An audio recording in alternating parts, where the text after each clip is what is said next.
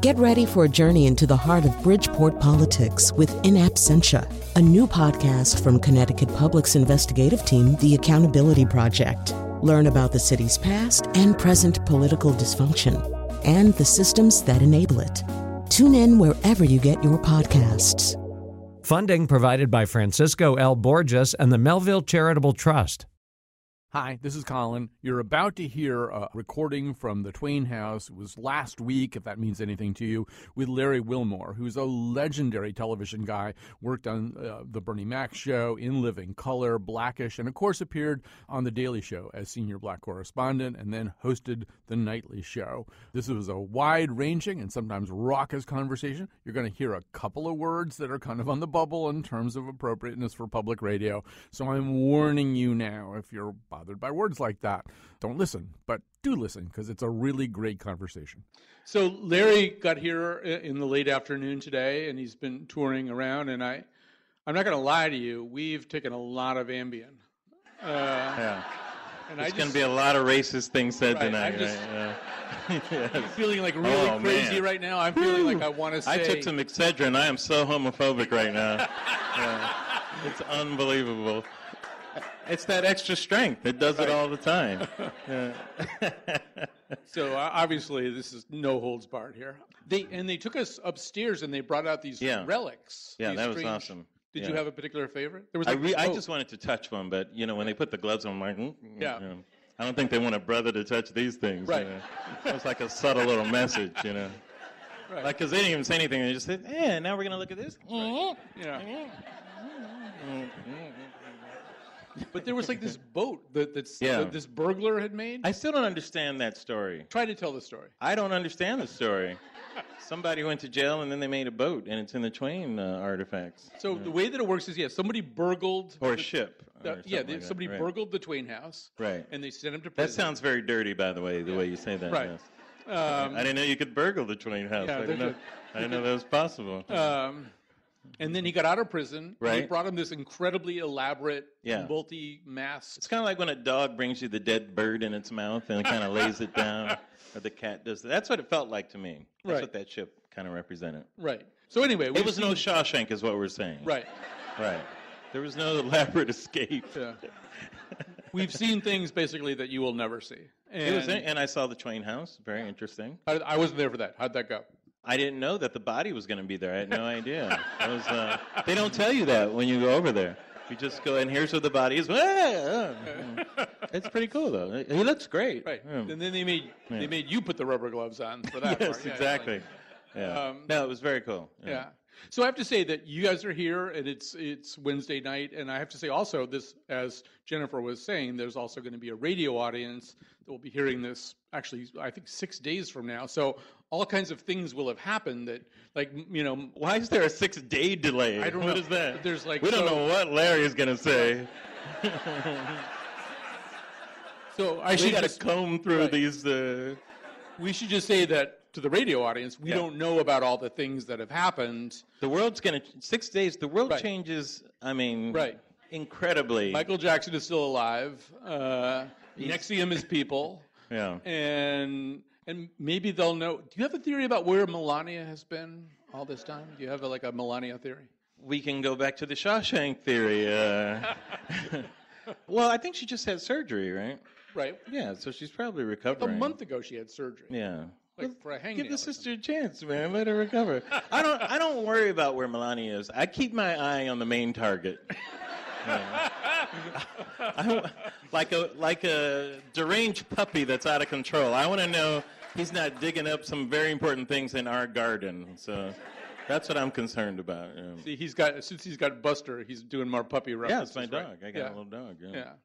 Where is Buster? Why is Buster's at home? My son and my brother are watching Buster. I got a little white lab named Buster. My son named him, and he's the cutest little thing. But they should be called poopies, not puppies. Right. Yeah. For those of you know what I'm talking about, right? Yeah. Oh, I mean, it's amazing, and they're proud of it too. Yeah, I see what you did. Yeah. So you got one that was incontinent. No, he's normal. That what can he be is. corrected. No, but they're so cute. You don't mind. That's how it works, right? So I'm really loving the new podcast, Black Thank in the you. Air. Thank you. And Yeah. Oh, Yeah. thank you. To you listeners here. That's awesome. And I love the monologue where you just kind of, in a very relaxed way, kind of just walk through everything that's happening. Right. So, in a very unprepared way, yeah, Larry. but I like that. You sound prepared to be unprepared. Oh, well, thank you very much. So today, here on this particular day, we have the news that if you're really in a lot of trouble and you need help from the government, from the president, Kim Kardashian is maybe your best bet, right? I mean, hey man, Kim K, do what you got to do. Right. Actually, the story behind that, I know a little about that. I know you do. She actually was supportive of this, out of the spotlight and behind the scenes. She learned about Alice Marie Johnson, I think is her name, her story a while ago, and she actually was not trying to get credit for this. She was kind of doing it behind the scenes. It's something that Jared and Ivanka, I guess, were helping them with. And I was telling my friend, and he said, why are these people that I hate doing this nice thing? He's like, what is this bizarro universe, Larry? I can't take it. It was hilarious. He couldn't take it. It's like his body was being pained as I was telling him this story. Yeah. And it could be like the whole Kanye thing was a ruse. Yes, to distract us, yeah. Okay, look, I didn't mean any of that stuff. Slavery is an option. What are you talking about? But it is, I do think that one of the things that there was Bono and George W. Bush, so this is unprecedented. AIDS in Africa. Bush was very important in that. He, once again, didn't get a lot of credit for that, but he did a lot of work there. But I think for Trump, you need a reality show. You need like a minimum Honey Boo Boo to go to bat for you.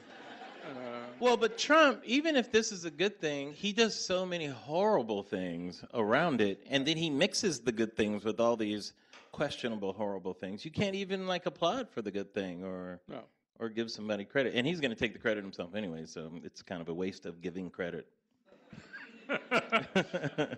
So and the same with pardon. He'll pardon himself for Yeah. So why even say it's okay? You don't even have to say that. He's going to pardon himself.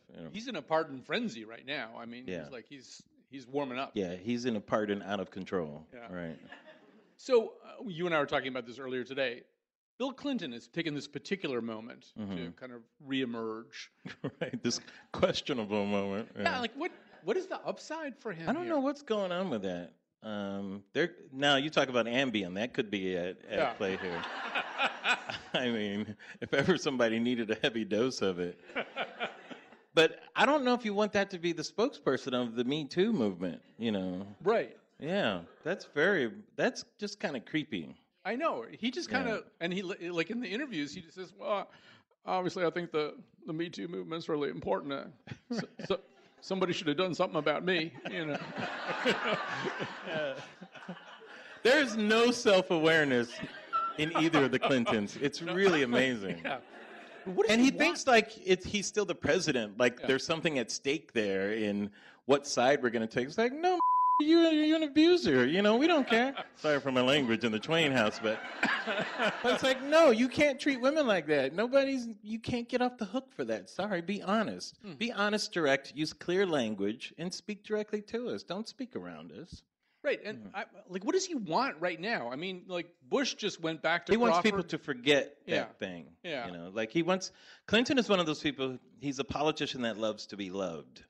That's why I feel your pain, because he wants you to love him. Oh, I love you. Oh, thank you. That was the idea. But that was his gift as a politician, was his empathetic approach, of being able to feel people's pain, empathize with them. But he was, super smart and all that stuff. But the other side of it was he had some issues, some really horrible issues that, unfortunately, he worked out in public, Right. And so he can't be talking about it. I called him a super predator on my show. I said, Hillary, you were married to a super predator. That's what it was. Call them brothers there. You got a lot of nerve. Anyhow, that's a different... So the other thing that we've been living through, and you've been talking about this on the show, is a period in which people fight through invitations, right? You've got the Markle-Harrys who don't want Trump to be at their wedding, and you've got McCain who doesn't want Trump to be at his funeral. Now he says he doesn't want any Eagles at the Super Bowl. So it seems like a Super Bowl celebration without the team is a little odd somehow. If you're not an Eagles fan, you have to be now. That's fantastic, you guys. Come on. This is one of those unbelievable, great, hilarious. It's even nonpartisan to me. 53 players on a football team, 46 of them don't want to go. That's like an unbelievable, great practical joke too. Yeah. But the not wanting to go at that number is amazing to me. And then Trump turns it around to disinvite them. Well, you can't come anyway. Guys, this is hilarious. These things that are happening to you, please appreciate how funny this is. I mean, it's horrific at the same time, a lot of them, too. Don't get me wrong. But that is hilarious. But he does it as if we're not smart enough to know that he's doing that. Right. Like, we didn't see the first invite. Right? Like, somehow we were just like, oh, the president disinvited some people. Okay, well. And you've been talking about this really also. Amazing to but me. There's also been a weird inversion of the idea of kneeling, right? Like, you better not kneel. You better not be kneeling because that's disrespectful. Well, I'm Catholic, so I have a different relationship to kneeling. Yeah. I mean, you kneel just when you go to school. But that whole thing, to me, there's so much to unpack there where Trump is disingenuous, and the whole Colin Kaepernick issue with the kneeling and all that stuff. And he did it.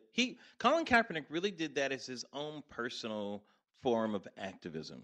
He didn't even do it to get other people to do it. He wasn't trying to get people on his train. He's just an activist. Like, you go to dinner with him, he's probably an activist. He's like, man, I just want to eat, man. Why we gotta protest dessert? I mean, seriously, Like, he's that kind of active. He's gonna protest everything, right? That's just who he is.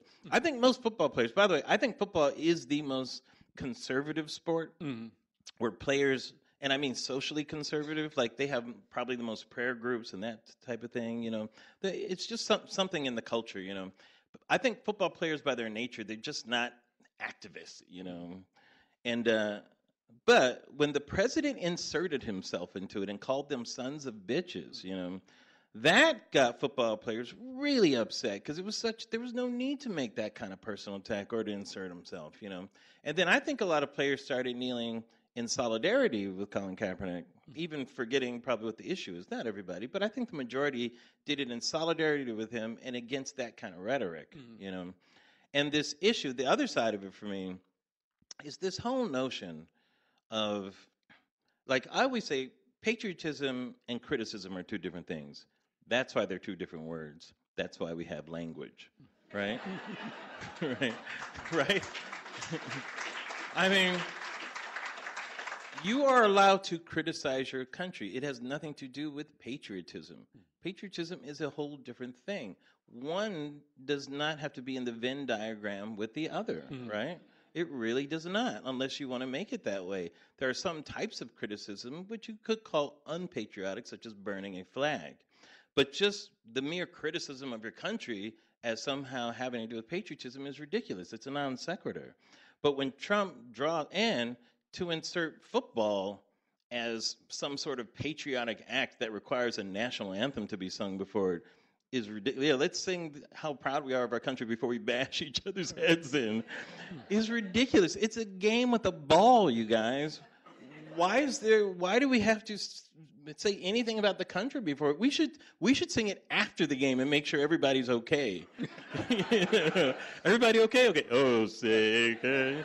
I mean, just to be safe, But drawing all these parallels with the military and all these things with the song and just the kneeling it's so insane to me at this point. I actually had called for my podcast. I wanted the players to stop kneeling because I felt the meaning had kind of gone out of it, really, And I'm a person, when I was even like when my kids were young, when I was young, I was always a very patriotic person. I always had a flag outside my house, that type of thing. I made my kids stand, take their hat off. It always meant something to me. So I don't like the mix of criticism and patriotism. I just think they're two different things. I want to go back to this whole idea of invitations, too, and declining invitations and refusing invitations. And I know this is something that you noticed, too. Like, John McCain is really he's in control of his funeral, right? It's unbelievable. Yeah. He's out ahead of his funeral. Yeah. John McCain's not kidding around. He's like, no, bitches, he is not coming to my funeral. No. I got the list right here, checking it twice. And I feel like maybe that's a lesson to, maybe we should all be doing that. Like, okay, you can planning our funerals right now, maybe so. Yeah, or at least the guest list. There's people you don't want at your funeral, probably. Might want to go. Colin, I mean, think about this though. That John McCain has to disinvite the president of the United States. Think about that, you guys. This is what I mean. It's crazy. Yeah. It doesn't. The fact that he would have to do that, right? To go through that and make sure. No. Listen to me. Read my lips. He's not coming to my funeral. Like they made sure he didn't go to the royal wedding. I think, right? Yeah. He really wanted to go to that. Yeah. Right. Well, first of all, I think with McCain, he should go one step further and give the spot away. Like Flava Flav has your spot now. Someone else? Yeah. You can't come because, Or give it to Kanye. Kanye. Right? Well, there you go. No, he'd like that. So you brought that upon yourself, Mr. President. Sorry. Right. But the royal wedding also, something you've talked about a lot. I mean, this is really kind of amazing when you think about which part? The royal wedding. I mean, this is like the whitest family in the world, basically, and arguably ever. Yeah. Right. Yeah. With the exception of the first albino family, right? Because people didn't know what was going on when that happened. They're like, whoa. Oh my God! Yeah. What just happened here? But it's kind of cool. The idea that Meghan Markle would be, a duchess, I guess is what she is, right? Yeah, I guess so. Yeah, it is interesting when you look at her life and where she came from and that whole royals. But it might be hilarious, though, if she gets in there and is like, man, these people are hooked up. Like, if it's just a mess, like those soap operas and all that stuff. And the Queen, that's when you see the Queen really yelling at people and stuff. I mean, it might be a mess in there. You never know. Because on the outside, you think, royalty and all that stuff. It's a real burden on your time, though, when you're a royal. Your life is gone. Yeah. No, you don't have time to watch the basketball playoffs. Or nothing. Like that. No, nothing. Right. You're done. You can't come to the Twain House and check it out. I want to talk to you about what turns out to be kind of a surprising passion for you, and that is the series The Americans, which just wrapped up. You guys like The Americans? Yeah. It's great. So Stan, come on. You got to feel for Stan. Yeah. Oh, yeah. Poor Stan. FBI agent. Just trying to do the right thing. Trying to have a friend. Russian agents living next door. And Stan really needed a friend, somebody he could trust. Yeah. It turns out to be this guy who's been living undercover for 25 years. Are you looking for a metaphor for our present times?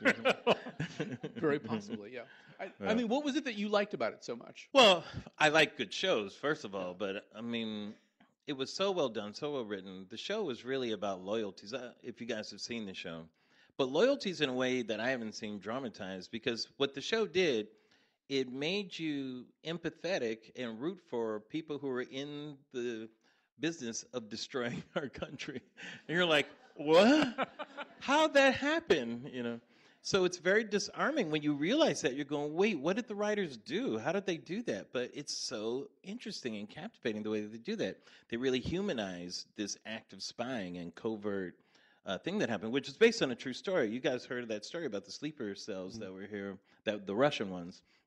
I think they were caught recently, like 2010 or something. They unearthed it, But what was interesting is showing that nice, happy couple with the kids and all that kind of stuff. And it actually said a lot about America by showing people who were Americanized, for that reason. And all about secrets and deals and all this type of stuff, as well as being a spy thriller. It was about marriage as well, which Joel Fields, who was one of the producers of it, talked about too, and all the things that happen in a marriage. That metaphor with spying and stuff too. It was just a great show. If you haven't seen it, binge it. It's really good. And without doing a spoiler, and I won't, one of the last things you see is, let's just say, one or more of the characters. Spoiler alert! That's not a spoiler. That's not a spoiler so far. Beholding the skyline of Moscow, and what they're looking at, or what somebody's looking at, you realize they may think it's Gorbachev's Russia. They may not understand the degree to which it's going to be Putin's Russia. There's sort of this wonderful moment where they're maybe full of hope. They've really sort of come to the point of Gorbachev's ascent and of Glasnost kicking in. Yeah. And we're sitting there looking at that with the information that we've got, Yeah, to me it's kind of like the end of The Graduate. You guys seen The Graduate, that movie where they get on the bus? Elaine, they get on the bus, it's that rush of adrenaline, and then they sit there. And then it goes on just a beat long enough for her to look at him and go, what if we just do, Just Mike Nichols, it was brilliant, It just went on long enough. I know that wasn't scripted. It wasn't in there. It's just, just long enough for having it. And that moment was kind of like that for me. So I want to talk just a little bit more about the podcast. Do you have sort of a working hypothesis of what you want the podcast to be? Well, the podcast really is a conversation, is what I really want it to be. It's one of the things I've tried to do in many things that I've done. The show, The Nightly Show, was kind of put forth. Oh, thank you. Thanks, guys. Thank you. We were going to get to that. But, one of the goals of The Nightly Show, which came from Jon Stewart, by the way, it was his idea to do it, was to have that conversation. We always say, let's have a conversation. We got to have a conversation. And so we really tried to do that with the show and to have it with people we don't always get to see on television and talk about things we don't always talk about on television, those uncomfortable things. The podcast is a little different in that I want to talk to people I find interesting in certain types of subjects and have more of a long-form conversation rather than a shorter one that we usually get on television and that type of thing, and try to see what that person is. And then the first part of it is I'm having a conversation with the audience, just sharing my thoughts and that. And we'll see if the show, if it develops from there. But right now I'm having a lot of fun with it. That type of thing. I love that conversation that you're having. And Thank what you. I notice, I could be wrong about this, is that, I think I said relaxed. I feel like the Nightly Show, starting that up, there must have been an awful lot of pressure. Yeah, it was. Can you talk a little bit about that? Sure. What was the pressure that you felt? Well, I've been fortunate enough. I've created several shows on television. They're always pressure-filled when you're doing it. It's so much pressure, just when you're behind the scenes doing it. This was the first time I was doing something where I was creating. I was both behind the scenes and in front of the camera. So you have the pressure of being a producer, and you have the pressure of being a performer, and they're not quite the same thing. The burden of being a producer and trying to do a show is you want all the moving parts to work properly. You want to make sure the show is the show that you envisioned it to be, and that it's going to work, and that they're going to enjoy it, and that they're going to laugh, and that it'll stay on. As a performer, it's all like vanity issues. Oh man, how fat do I look right now? Oh, no one's going to like me. It's really like you're in middle school. The ego of a performer and the psyche, it really is. And it's terrible because it drives you crazy. And you're like, oh, I'm not going to be good. Oh, people aren't going to like me. It's all these horrible thoughts that invade you and trying to get good to it. And one of the things that helped me when I got close to it, whenever I do a show, and I talk about writing a lot too, especially with young people and that kind of thing, and I mentor young kids on writing. One of the things I always tell them is, like, if you're going to write something, you have to know what it's about. You don't just create a conflict and dramatize that conflict. You end up doing that, but you have to do that once you know what something's about. I'll give you an example. Like the show, the Bernie Mac show that I did. I don't know if you've seen it, Bernie Mac show, Bernie Mac comedian, little kids. But what that show was, the premise was Bernie takes in his sister's kids she was on crack, and he takes them in and he has to raise them. But what the show was about was children are terrorists, I don't negotiate with terrorists. That's what it's about. So that's what you're dramatizing, right? So that's the DNA that's in every scene. So as a writer, I have to know what I'm dramatizing. I can't just know what the setup is. So I treated the Nightly Show like a narrative type of show. I have to know what I'm doing. I can't just go up and just make jokes. What am I dramatizing? What is it that I'm giving the audience, And I didn't have it. 2 days before we had like one practice show left, and then we're going to premiere. And I was up to like 4 a.m. I'm tossing and turning, like, this is going to be horrible. And then I thought to myself, okay, Larry, at its core, what is the Nightly Show? If you strip away everything, what is it? And one of my goals when I started the show was, remember, Stephen Colbert had a show in that time slot previously. And Stephen did this great performance art, if you will, type of thing, playing a character, the Bill O'Reilly thing that he was doing. And it was great, and he was delivering us the satire behind this wall of a character, right? And I knew I couldn't do something like that. I don't want to follow Stephen. I want to do my own thing.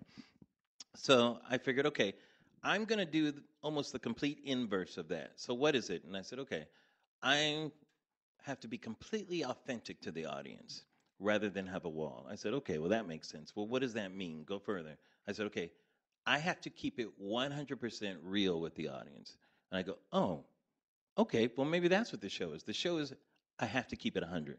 Like, keep it 100 at all times. And I went, got it. And once I got that, I knew what the show was. So that told me in my writing, in everything that I did, that I had to keep it 100% real with the audience. It didn't matter if like we talked about Bill Clinton. I liked Bill Clinton. He was a good president. Sorry, got to keep it 100. You did some bad things. My opinion doesn't matter. The truth is more important, And I tried to put that ethos in the show. In our second episode, I went after Cosby because I was very upset about that issue, and it was more important for me to defend women who weren't being heard than any opinion I had about Cosby before that. Didn't matter. That's what keeping it 100 was. And so once I got that, I had clarity around that, and I was able to produce the show. It was still tough, but at least that helps you in there when you're writing the show. And we ended up coming with the Keep It 100 game and things like that. Being authentic. A little insight in how to do television. Being authentic can mean several different things, and in a way, nobody really wants to see you and your day up there, like you had a crappy day, this happened, that happened, right? Yes. You still ultimately have to have a performing persona, right? Yes, and what I mean by that is there is not a wall of performer that is up there that is a character, is that I'm being direct to them and how I'm delivering. That's what I mean by authentic. And the type of material I'm presenting has an authenticity as well. It feels like, okay, he's talking about something real. He's not just making this up. We had a kid on the show once. He was supposed to deliver, he was valedictorian for his high school. And in his speech, he was going to come out of the closet. And the principal said that he couldn't do that. He ended up calling his parents, and he told his parents, why, and he ended up outing the kid to his parents, and he didn't want to do that. It's a terrible thing, and he ended up not being able to give the speech. So I brought the kid on the show, and I had him give the speech on the show, and it was great, And like the first, and that's an authentic thing of what that kid had to say. Like his speech represented authenticity to me. He's not just talking about the things you don't really talk about. He was giving an authentic experience to his classmates. That's what he wanted to do. And of course, he kept it real with me. In the first part of his speech, he's like, and my hero, Stephen Colbert. I was like, wait, what? I put you on the show. I put you on. It was hilarious. He did it. He was keeping it real. What am I supposed to do? You got to keep it on. We're going to be back in just a second. Right now, we're live from the Twain House with Larry Wilmore.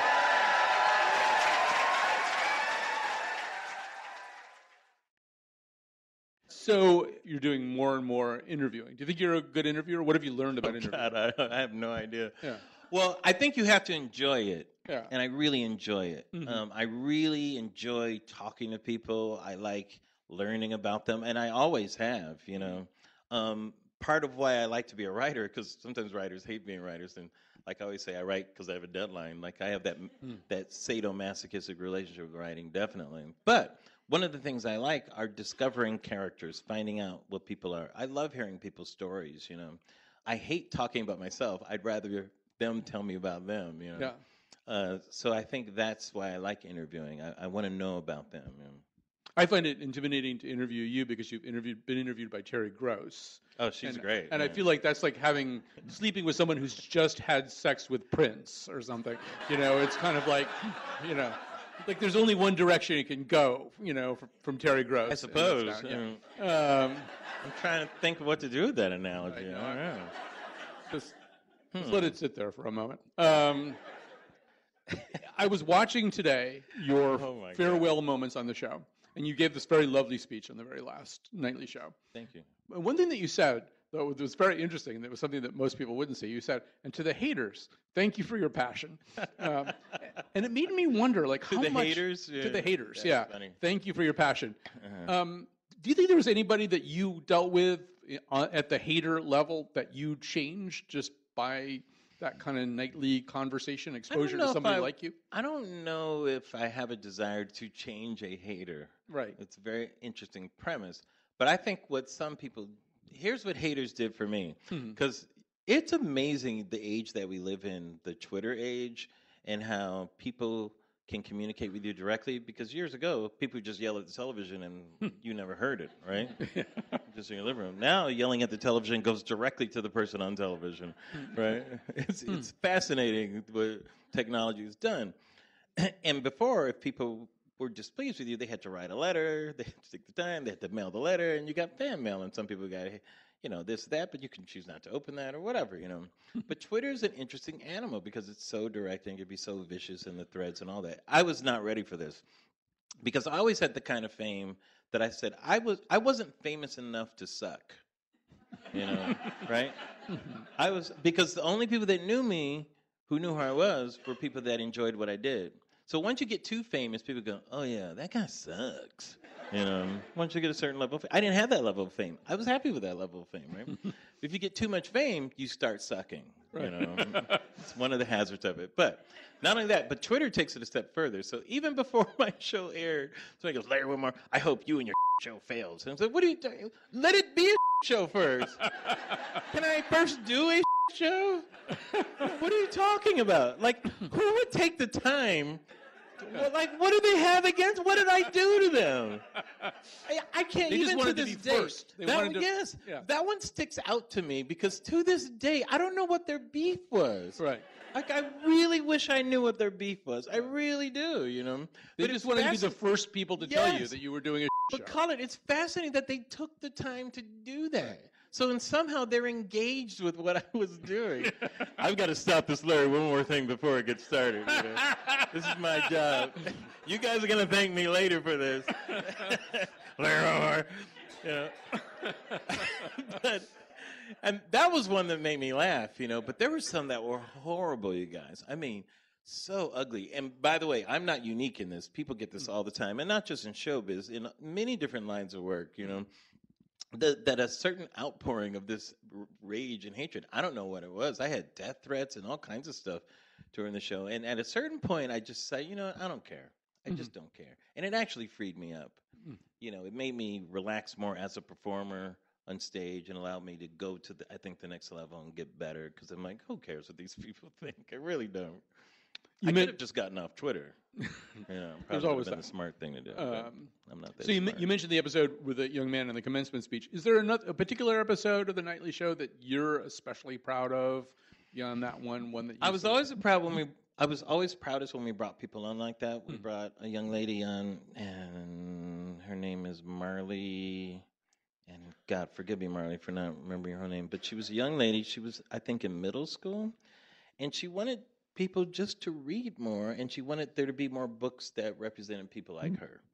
And she just loved to read, and I thought, what a great young lady. I mean, I love to read, and her mission was so great, that having her on the show was one of, I think, our finest moments, that type of thing. So other than that, we're doing like that political comedy and that kind of stuff, and it's fun, but, those are the things that stick with me, those two moments. This afternoon, I was telling you that I've been teaching college in the political science department, but teaching political journalism. And a lot of students want to explore the question of what you, Samantha Bee, John Oliver, Jon Stewart, Stephen Colbert back in that show, what kind of impact you're having on journalism? Is what you're doing some kind of substitute for journalism? It certainly shapes and but it does. It obviously, you are bringing ideas to people, ideas about politics and sensibilities to politics. It's not just a political comedy jam, right? Yeah. Look, I appreciate all that. People would say, hey, I don't watch the news. I watch The Daily Show. People would say that all the time. Same with John Oliver. And I appreciate that. And I appreciate the fact that people like those shows and they think they're funny. But let's not mistake how important the role of journalism is and how important journalists are and how there's been like this attack on the Fourth Estate, which I don't like at all. And yes, absolutely. It's not good. I mean, there are many, look, guys, there are many presidents. You could go through, the archives. So many presidents did not like, what the reporters were doing, and they made comments about them. Doesn't matter what side of that. But this president in particular, the mantra of fake news that goes on, like a Gregorian chant, is so disturbing to me because it really devalues the hard work and the necessary work that the actual journalists do. That work is always going to be more important than the comedy that we do because we're commenting on things, but they're delivering us the things, and it's their job to uncover things that it's not our job to do that, really. So I like to keep them separate. Right. How big a thing was news for you heading into The Daily Show? You had a very distinguished career in entertainment going into The Daily Show. I mean, now you're obviously this incredibly well-informed person who can talk about anything that's in the news. Or you like in the 90s, Larry? Yeah, exactly. Yeah. You more Bone Thugs and Harmony in the 90s? I'm just wondering whether you had to sort of get your game up as you started to do more. It's a great question. I think for any project you do, you kind of have to do that in some ways, you know. But you're absolutely right. I was always interested in that stuff, but I wasn't at the front of my brain all the time because I was, you know, writing other things and thinking of other things. But yeah, I'm trying to think if there was something before The Daily Show. Well, whenever I did a lot of satire and that kind of stuff, so it was always juggling with these issues. One of my first TV jobs was in Living Color. There were always, you know, social issues and that type of stuff that we made jokes about. Even back in my stand-up days, I did political humor, even, you know, way back in the day, and social jokes and that kind of stuff. So it's always been in there and always kind of laced in. But yeah, when doing The Daily Show and that type of humor pulls it to the front of your brain of like having to really know what's going on all the time. Right. There's a way in which it went from, you know, what I know Johnny Carson's a big influence for you, but Johnny Carson didn't have a detailed, nuanced understanding of the news anymore. I mean, for David Letterman, Clinton was either eating too much fast food or really horny, and George Bush is really dumb, and you didn't really have to have much more than that really simplified tag. And that kind of won't cut it anymore, I feel like. Well, I don't know about that. I don't have an opinion on that. I think some of these things, you know, they could be cyclical, faddish. I mean, who knows? Television works like that. For me, it's what I'm interested in. You know, it interests me to do that. And fortunately for me, the audience is interested in it now. But 10 years from now, they might not be interested in it. They may just want escapist, you know, stuff. But that's okay. The audience changes or whatever. But luckily, it's just what I'm interested in. John Oliver, same thing. You know, we both like doing that kind of stuff. You know, and Jon Stewart kind of evolved. You know, he was. You know, he had the show on MTV. He was kind of a music show. You know, he's kind of a broad, funny host. You know, he was really funny in those days. Oh yeah. Well, he was always funny, of course. But the Daily Show he kind of changed that over the course of about a year and a half, 2 years. Once he had the show, and he realized it just wasn't doing what he wanted it to do. I think, you know, and he kind of made it more into what it became. You know, now, you know. The first time I remember seeing you on The Daily Show, I don't know if it was the first time, you were complaining that Black History Month was too long. Yeah, I guess. Sure, see? They're laughing because it's true. And what I noticed there also was that you were being very funny, and funny in a slightly different way than I'd seen other correspondents be funny, but also that Stewart was really being a great straight man for you, too. Right. Yeah, I think my joke was... 400 years of slavery, and then we get 28 days of trivia. I'd rather we got casinos, I think, which is the name of the book. The name of the book. There you go. Also available in T-shirt and plush toy form out in the lobby. But but you were sort of challenging him to name some famous black people. Besides the Wayans brothers, the lesser Wayans. John was always a good foil. Yeah. So I also want to ask you just a little bit about probably the most thankless job that you have ever had, although I don't know all the jobs you've ever had. But I would say stand up at the White House Correspondents' Dinner is like, I don't know, did you talk to Miss... Wow. We just lost the audience. Oh, thank you. You just got them back. I don't know why anybody takes this gig anymore, but did you talk to Michelle Wolf before she did hers? Or I don't even know if you know her. No. I don't know Michelle. I didn't have a chance to. Before Hassan did his, I sent him a couple of notes and just said, you know, just do you, you know, just be yourself, that type of thing. But it was something I actually had wanted to do because I wanted to do Obama's last one, you know. I thought would be nice to do. You know, and I viewed it kind of as a roast. I thought that's what it was supposed to. Seriously, I thought that's what it was. Not like the Dean Martin roast, not like those, you know, where everybody's drunk, but people started getting mad, and I was like, sorry, not sorry. You know? And then they got really mad, and then it was over. That's pretty much how it worked. And I was like, okay, all right. But I sort of think they just shouldn't do it, right? I mean, it's almost impossible for anybody to succeed there because it's an audience that takes itself very seriously. They're almost isn't a way? I don't know. Is there a way to win there, you know? I'll be honest with you, though. If I had never done it and Trump was going to be there and somebody asked me to do it, I absolutely would do it. Right. Are you kidding me?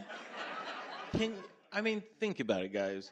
The leader of the free world, Donald J. Trump, is sitting right here, and I get to sling some jokes? Yeah. That would be fantastic. I would love that. Because a lot of people said, oh, no, they should boycott. No! Opposite of boycott. I have one word for you about that. Rendition. You just wind up in a prison in some, like I just what? Oh, yeah. Mm-hmm. He doesn't have a great sense of humor about all this stuff. No, whatever. I don't care. I really don't care. We're live from the Twain House with Larry Wilmore. Yep. We're going to be right back.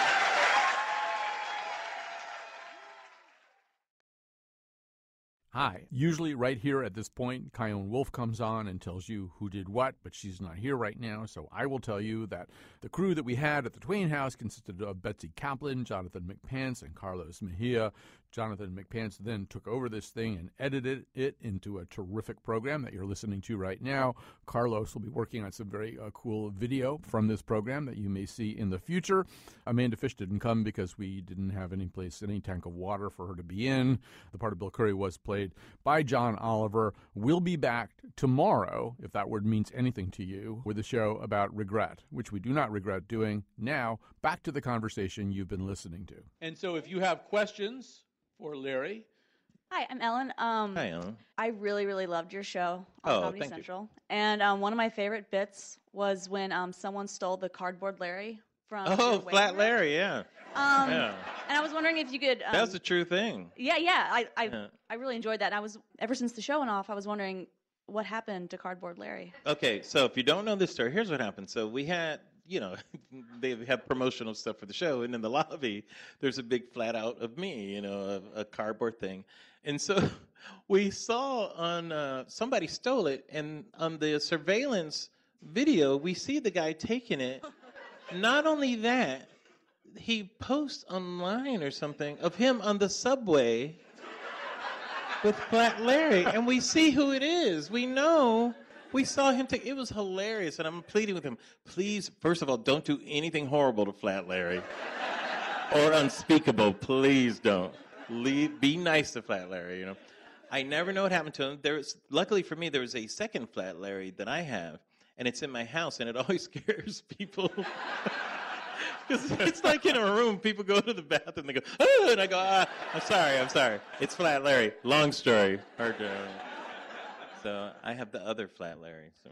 At the WNPR building, and I think they made a lot of them. We have one of those of Kai Ristal, the host of Marketplace. And the same thing is done, which is somebody moves Kai around to where you're not expecting him. So you go around a corner, or you go into a stall in the men's room or something, and there's Kai, and you scream.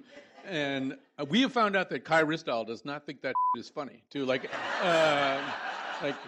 apparently everybody at stations all around America are messing with Flat Kai, and he does not think that's funny. But I love the fact of how bold it was, like this bold daytime robbery. Because people are in there, and he has to get up, and he's taking it, and spy versus spy, everything. It's unbelievable to me that people can be that bold. Right. I wonder if he had a cover story to explain that if you were challenged. Oh, I dropped I thought that was mine. Sorry. Yeah. Here, take it back then. I like when people get mad when they get caught. Well, take it back. You were stealing it. All right, what do we got? Yeah. I wanted to ask about Kanye West. I guess in terms of if you disagree with what he's currently saying and doing, what do you think, morally speaking, looking at his past discography and still liking that? How do you feel about that conflict? I was not conflicted the way a lot of people are. I don't have a problem with that equation or whatever it is. I always thought Kanye was a little whatever. The whole Taylor Swift thing and all that stuff, But look, some geniuses are a little just crazy. They just don't have it all together, or whatever. But I think people disagreed with him, and that caused a problem with them liking what he did. I'm like, whatever. I don't care that he has an opinion of who he's voting for the president. I mean, I never thought that, when I listened to to Bootsy Collins and the Mothership, if they voted for Reagan, I wouldn't have cared. I still want to hear from the rubber band. Funk was funk. It didn't mean anything. I don't know why. Sometimes I just don't know why that makes such a difference to people that he has this opinion of why he likes Trump, and he likes him for superficial reasons too, which makes it even more of why do you care? Really, he likes him for the same reasons that Trump sells Trump vodka. Like not for reasons of trade or immigration or those types of things. Trump steak is why he likes him. Right? It really is true, and that makes sense for him, So the short answer is I really don't care. I'm guessing if Bootsy Collins voted for Reagan, it was not in 1980 or 84. Yeah. He would have just voted like some other year. In 76, actually, when he ran against Ford. That would be awesome, yeah. I would have a very different opinion of Bootsy. I'd have to rethink that. Yeah. All right, so, yeah. First question, having been heavily involved in, like, the forefront of, like, a breaking the wall comedy, which is what Bernie Mac was, and being involved in Living Color. How do you feel about the development of television now? Like how there's a lot more one-camera shows, I guess really just Gerard Carmichael shows, but a lot of one-camera shows. And then how do you feel about, this is the second question, a lot of reboots happening, not giving new people chances to produce about television. the style of television. Yeah. Television, it's so sad, it always is kind of two steps behind the result on something. It likes to chase what is successful rather than innovate. It has been innovative in some ways, but it's very difficult to do things innovative, and it's really because of the process. When I did the Bernie Mac show, you're right. There were no single camera shows. Most of the shows were done taped in front of an audience and shot with a laugh track and that type of stuff. So it was one of the reasons why I wanted to do it that way was because it was different. And now it's kind of reversed. A lot of the comedies on television look like a film, they're shot like that, and there are very few that are done in front of an audience. Actually, I'd like to do that type of show again just because it's not being done, and I think if you do it well, it can be very enjoyable. But TV's always changing. It goes in cycles sometimes. I think we're in a good cycle for quality, but it's not television anymore. You can't really call it that. This isn't an HBO commercial. You can't really call it that. It's really content now because the way things are being delivered, sometimes it's on your phone, sometimes it's streaming, whatever. Television is defined by the way it's delivered to you, believe it or not. I was on the board of directors for the Writers Guild, and you had to know all these definitions because when you're in contract negotiations, you had to specifically negotiate for a very specific form of content delivery. And television is signals sent over the air and comes into your house, But these other forms are different, and so they require different definitions, but the audience experiences them different too. Like there's more of an ownership that people have with their shows now. They binge them, that kind of stuff. They take it with them. It's in their pocket, so they feel like it's theirs now. So there's more of a personal relationship. Before, television was more about broadcasting, appealing to the broadest audience, so the shows kind of reflected that. Now it's more narrow casting. They're more niche shows, you can say, that appeal to specific audiences. That's why, shows like a show like Transparent can be out there. Never could have been out there before because it appeals to a specific audience that might be interested in that topic.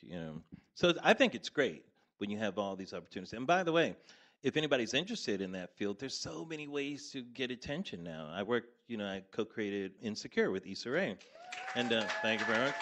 But Issa was making a name for herself on the web already. When she was in college, she started her own web show. There didn't have to be there was no guardian at the gate who wouldn't let her in. She just did it herself. So I think that's great. All right, well, we need a question. We need now, and you've got the microphone. We need a question that just lands the plane. You got to give him the chance to land the plane. So do you have that question? Can I get off the plane? I don't know.